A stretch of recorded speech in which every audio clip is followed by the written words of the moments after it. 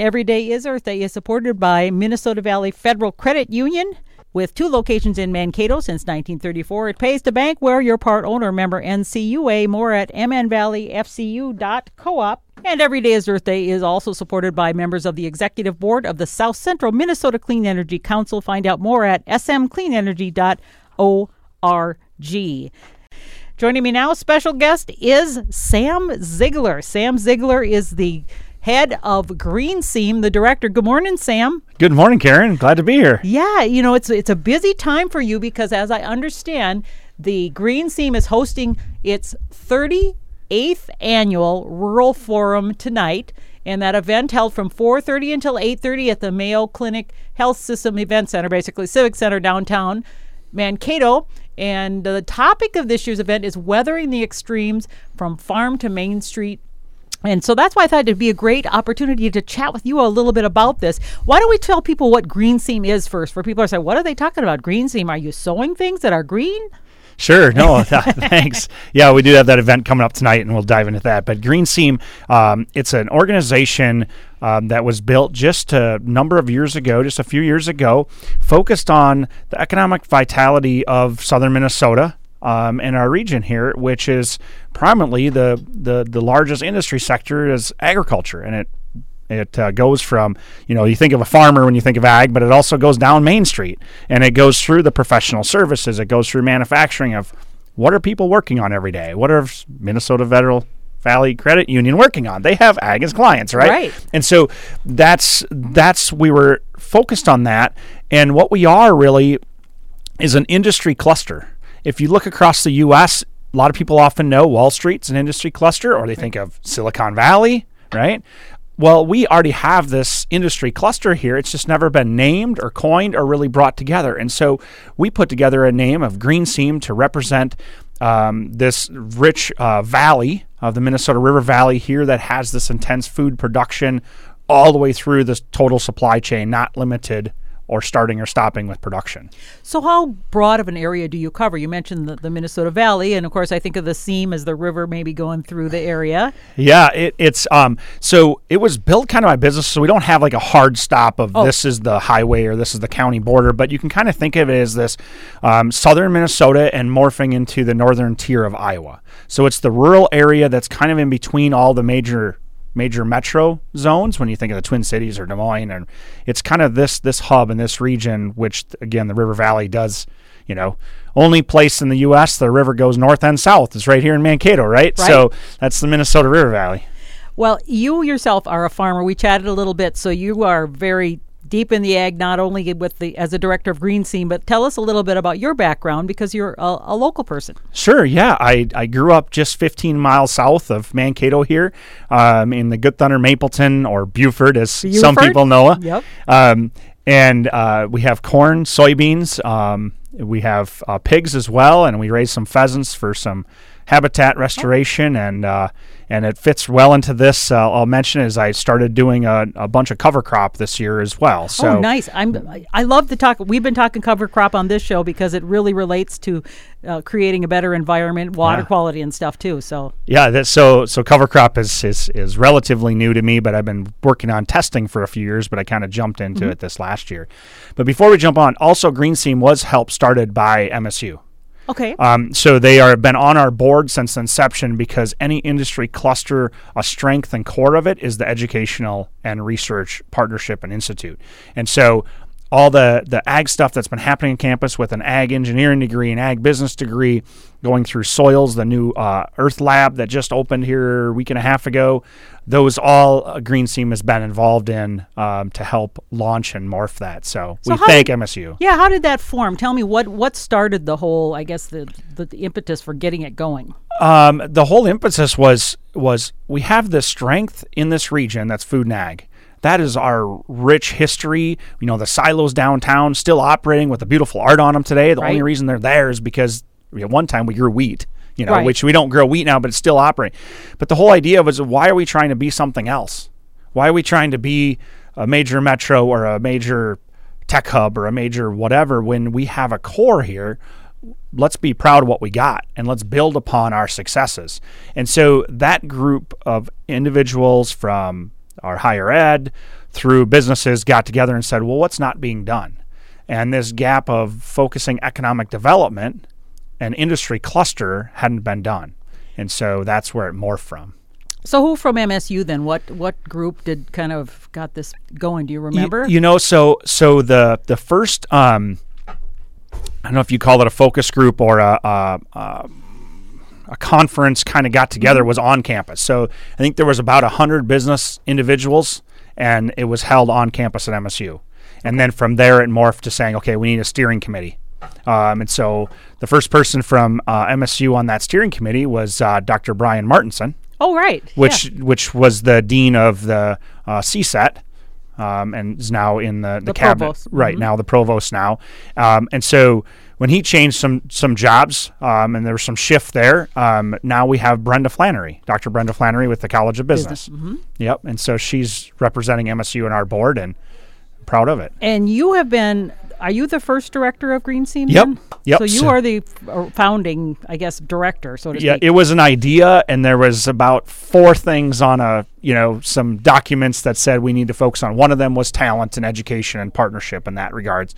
And so it was take those ideas and run with it. And so we officially launched GreenSeam brand in 2016. So we're not that old. All right, so I'm a little confused then because the news release from GreenSeam says you are hosting its 38th Rural Forum. Yeah. But you've only been here since 2016, so explain that. Yeah, so the Rural Forum... I'm doing the math, and it doesn't quite... The Rural Forum really started with the Minnesota Agri-Women's and the University of Minnesota to have a conversation about policy and on topics of interest to our rural communities. And then over the years, just people changed, jobs, and just, things morphed. And what has it been now, 4 years ago? We were asked to say, hey, you know what, this would be something that I think would fit GreenSeam. Would you like to take it on? And we said, absolutely, we'd love to take it on and have this high-level conversation as it. And so the brand is Rural Forum. It's hosted and organized by GreenSeam. Gotcha. Okay, Yeah. that makes more sense. I was confused for a little bit. They're saying 38th Rural Forum, and I said, well, they've only been here since 2016. So, yeah, that makes it. And this year, the focus is weathering the extremes from farm to Main Street. And I know this year, as a gardener, the drought affected me a lot, and I know that farmers are having some pretty good results in terms of their harvest, so it didn't affect them as bad as it could, I suppose. But we have been seeing more of these weather extremes. So why this topic? So this topic gets brought up in a farmer's life. It's their main topic, right? Weather, the weather changes and decides if you're going to get a good crop or not. No matter how nice of equipment you have or how good of a job you plant the seed. Doesn't matter, yeah. If Mother Nature doesn't want to work with you, it doesn't. Now, there's some things we can do to mitigate those challenges. For example, this last year, we had less rain than we did in the Dust Bowl, which we didn't have a Dust Bowl. It's a different cropping system today than what we had during the Dust Bowl, even though it might be the same crop of corn. But it's a whole different system. So, But the whole reason of the topic was from carbon credits. They're being discussed of how farmers can make a change or an impact in absorbing carbon and storage, all the way through the standpoint of solar panels and local Main Street. What's their impact? But take it a step further, there is no one single solution to the challenges we have. And there's no one single side of the aisle or fence or whatever you want to call that's on there. We're all in this together. And so we're not hesitant to take on a challenging topic that has many different views and sit down around a table over some food, listen to some experts about it, have a conversation. I don't expect that we're going to solve the issue today, but hopefully everybody walks out of there with just a little bit more depth of knowledge on certain components of what the speakers are going to talk about. And one of your keynote speakers is Heidi Roop, who is an assistant professor, extension specialist with the University of Minnesota's Department of Soil, Water, and Climate. And she's specifically talking about climate change, how the climate science has affected, I guess, everything pretty much, but agriculture especially. So what are you hoping that message is going to, I guess, help people understand more? Yeah, and Heidi is new to Minnesota, and so she spent a lot of years researching in actually every continent she's been on, and spent a fair amount of time in Antarctica even.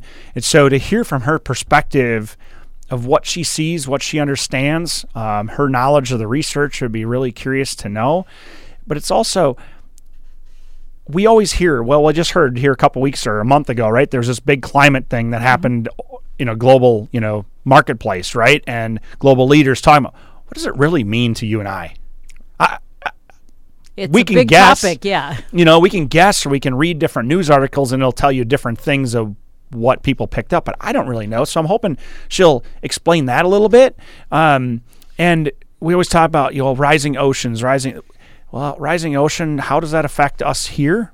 And that's where it gets to. It's not necessarily the global warming or global cooling or whatever, word of the day is, but there is higher extremes.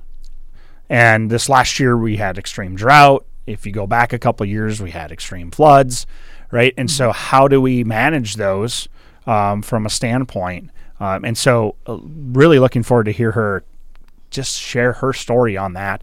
And part of her messages too is climate communications. And so how do we process that? Well, I think my dad was a farmer. He's no longer with us, but back in the day, he was one of the early adopters of conservation tillage, no-till sort of thing way back in the 70s. And I remember having a congressman from Wisconsin come out and look at that as it was such a new thing that had never been done. And he had a lot of naysayers saying, well, you're not going to get the yield and all this sort of thing. But I think we've come such a long way from there where some of these things have been adopted. And I think there's even more things being discovered that can help with conservation in so many ways. Yeah, there are. I mean, all the way from that example is a prime example, all the way to Revel Greens out of Medford. If you haven't seen their lettuce, it's revolutionary. It's Revel Greens. It's I don't all know what greenhouse. That is. It's leafy greens. You can buy them at Cub Foods or Hy-Vee or wherever, and they're produced right over by Cabela's in Medford, all inside. They take all the water that comes down from the rain. Is it hydroponic? It is. It's a hydro greenhouse. Okay. And so there's floating beds of leafy greens with very little soil that are able to give the nutrients that way and grow with 365 days a year. And now we don't have trucking from California, Arizona, Mexico, wherever it is, to provide those. And they're actually fresher because you don't have days of transportation.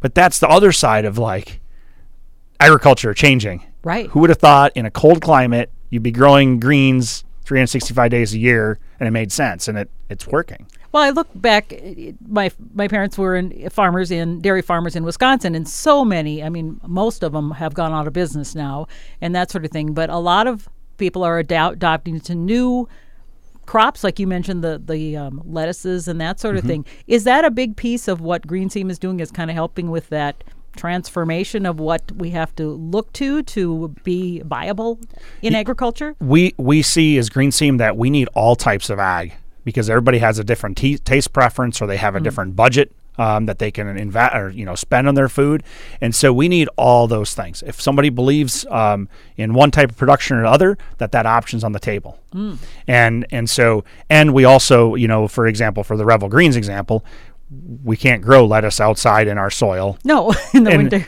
And so to have those businesses here is a huge option for people to get locally grown products in their grocery store every day of the year. Do we have that here now, Revel Greens? So if I went to the store, I could find them? Absolutely. I didn't know that. They're nice red and green colored package with a film on the top. Anyway, I'm going to look for that now because it's great to know that locally grown or even in the state, supporting the state economy. In the same town, Owatonna, they have Bushel Boy as well. And so Bushel Boy tomatoes are growing in Owatonna. And so is Leafy Greens, two different companies. You got Revel Greens and Bushel Boy. But so you can choose if you want tomatoes 365 days a year growing locally. They grow those too inside. Yeah, right behind Fleet Farm kind of in Owatonna. That sounds like a great place to tour sometime. I didn't know that. Really, I'm learning new things. That's awesome. The other speaker you have is Bruce Ratstetter, who is the founder and CEO of Summit Agriculture Group, a leading agribusiness and renewable energy firm with operations in North and South America. So what sort of things are you hoping he's going to bring to the table? I assume some with the talk of renewable energy. So you would think that. Yeah, and it is true. That's definitely a part of it. But they have started a company up called Summit Carbon Solutions. Okay. Summit Carbon Solutions, okay? Summit Carbon Solutions is looking to take and connect our renewable fuel facilities along with food companies and others along the way and capture their carbon, their CO2, and then transport that through a pipeline back to the oil wells where it'll be stored in the shale, in the rock formations, for a long time, putting ethanol or our food companies at a lower carbon output. Potentially even the renewable fuel facilities could even be at zero. So how does that work? I'm trying to picture it in my mind how you're capturing, because I picture carbon dioxide as a gas, right? So, and I've got some in my little can of pop I got here, the bubbles and stuff, and they disappear. So how do you capture that, and how do you if you can explain it to help me understand, I'd appreciate that. Sure. I won't be able to explain exactly 100% how their equipment works to capture it, but for right now, if you even take our ethanol plants existing, some of our ethanol plants existing in Minnesota already capture the CO2. Okay. They bottle it and then contain it, and then they ship it and sell it to our dry ice companies, or they sell it to our pop companies, whatever that needs carbon, right? Because dry ice is basically CO2. Sure. And so then those would be used in medical and cold storage, needs, right? So they're already doing it, but not all of them are doing it because there's not that strong of demand for that cost of infrastructure to capture all of that.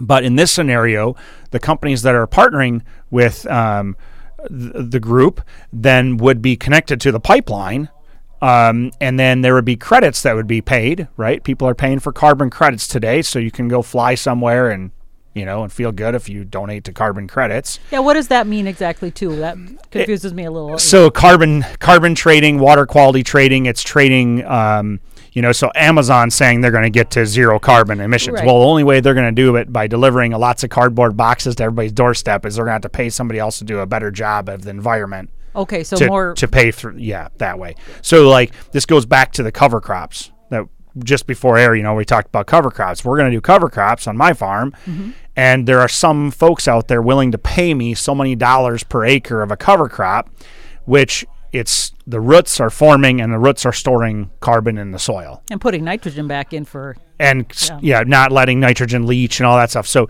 somebody would pay me for that. Well, then somebody at the end needs to pay for that to offset their usage. Okay. So in this scenario, you would have this pipeline capturing all the CO2 that'd be measured from every individual facility and then going into the ground and completely storing it for basically ever, right? And then that would put ethanol as the top fuel choice in the world, or biodiesel, that those plants that are connected to it, because they would be zero carbon emitters.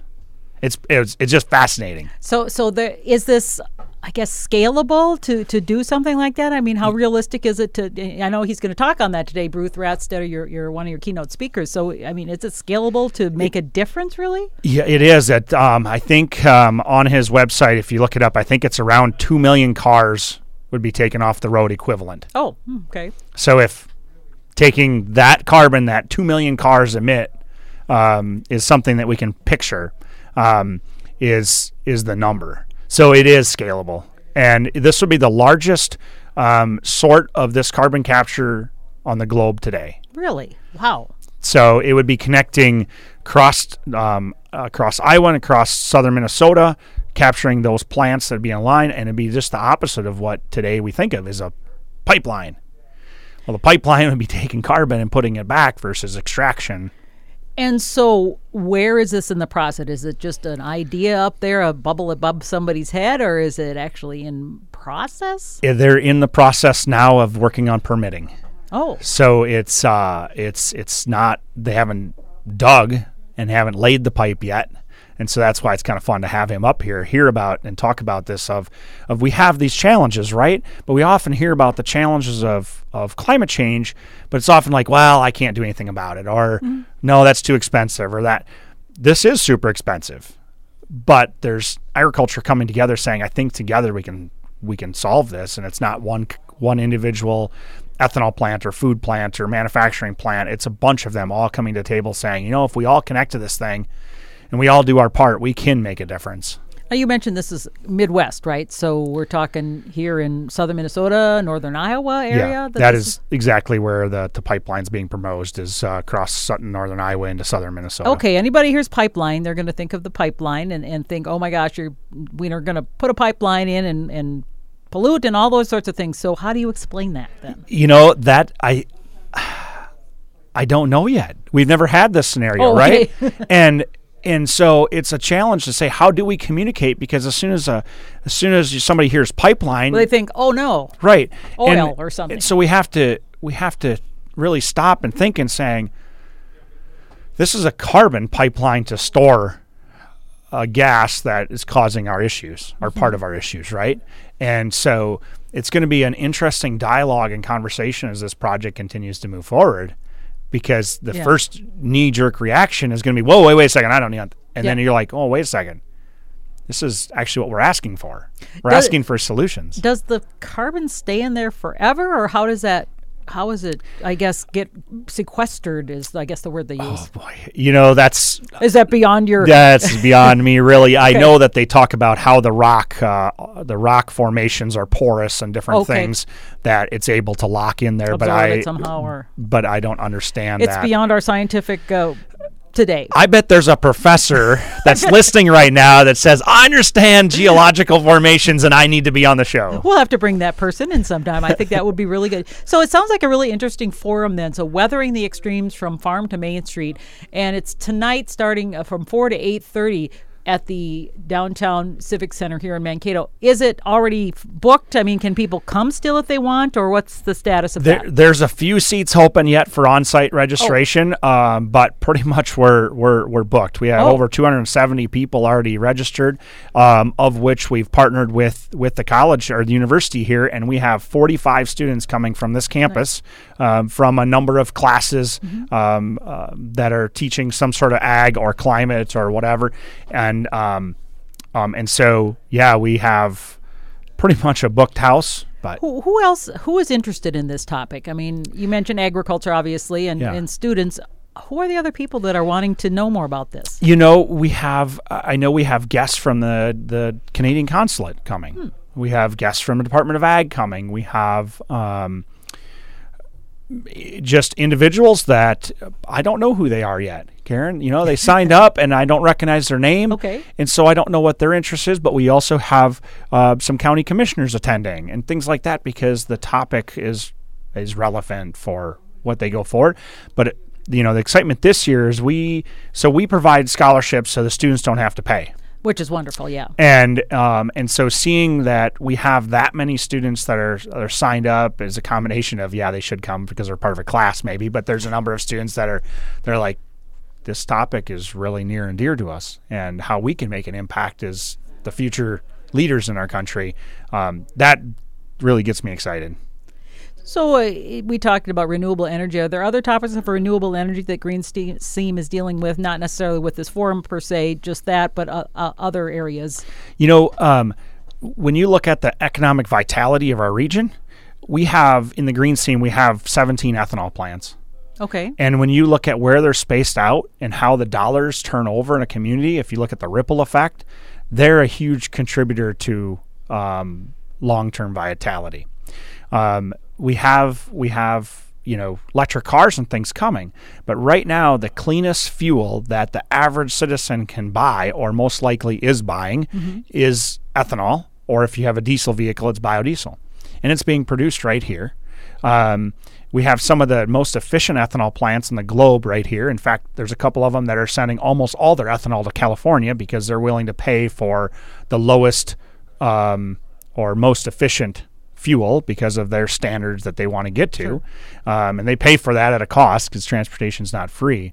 And so that's a big success that we have here. And in fact, if you go to the pump right now, the cheapest fuel at the pump for your average person driving a car is E15. That's 15% ethanol, 85% petroleum. And that's reducing people's costs at the pump. And that fuel is being produced here. Which now, of course, everybody's concerned about the prices. So, yeah. Right. So who can use this? So, because I've got a Honda CR-V, and I use regular because I don't know if I can use the E15, and I'm afraid to do it because I think, well, I don't know about this, so I don't, and I should, and so I feel kind of silly asking it, I guess, but I'm going to ask you that. Who can use it? It's not a dumb question either, because that's a very confusing thing on what vehicle manufacturers say, do, and what's out there for choices. You have, your E10, which is 10%, you have E15, then you have E85. Right. That's what you normally would see at a pump. E85, you need to usually have a yellow gas cap that says that you can use flex fuel, which means 85% ethanol, 15% petroleum. Okay, that usually it's a yellow gas cap, or it says right on inside your fuel door of flex fuel. The E15, any vehicle can use E15. Really? And that's why it's so What are the advantages or disadvantages of why I would do that? So E15 has some properties to it that increases the octane, and actually ethanol replaced some bad stuff that was on the market back in the 90s that did some major pollution of trying to get octane up, which helps with the fuel economy. So actually you should get a better fuel economy with an E88, which is 15, also known as E15, because ethanol has some very good properties to it. And so it doesn't matter what vehicle you have as long as it's a gasoline vehicle, right? Really? Because we're talking gasoline, not diesel. So yeah, E15, and it can be used. And Minnesota leads the country in use of E15. So. What's the 10 then? You mentioned a 10. The E10 it's been standard since, back in the 2000s that it's been a standard in the fuel in Minnesota.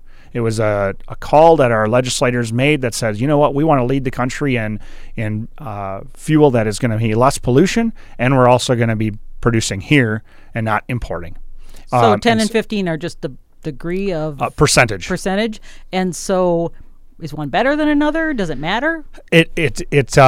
There's everything is going to have 10% in it. So that's kind of, even if you don't see a sticker that says E10, it's going to have 10% in it. Didn't know that. E15, it's going to be a little bit cheaper for you to buy because it reduces the cost, but it's also going to be 5% more renewable, cleaner fuel than the petroleum blend. So if you care about the environment, if you care about those things, we produce it here. It is higher in the health properties. And so like even the American Lung Association supports ethanol. Because it's less tailpipe emissions. I learned something new. Yeah. I'm glad I asked. So, right. And I know you've got to get back because I think you have issues, things to deal with your forum coming up tonight. So, again, that's tonight from 4 until 8:30 at the Downtown Event Center, Mankato Civic Center. People can find out more online? Yep. They can find out more by going to greenseam.org and then look at events or greenseam.org /rural or 21 rural forum. And can they still sign up? You mentioned, can they come to the door? They can come to the door and sign up. It's $65 at the door. Okay. You get full meal, it's the whole works. Okay. Yep. Gotcha. All that stuff. And then we end at the end of the night with a panel of legislators, state legislators. Okay. And so that part of it is hey, if we want to make a difference, let's ask them the questions. Let's have that dialogue. Let's sit down.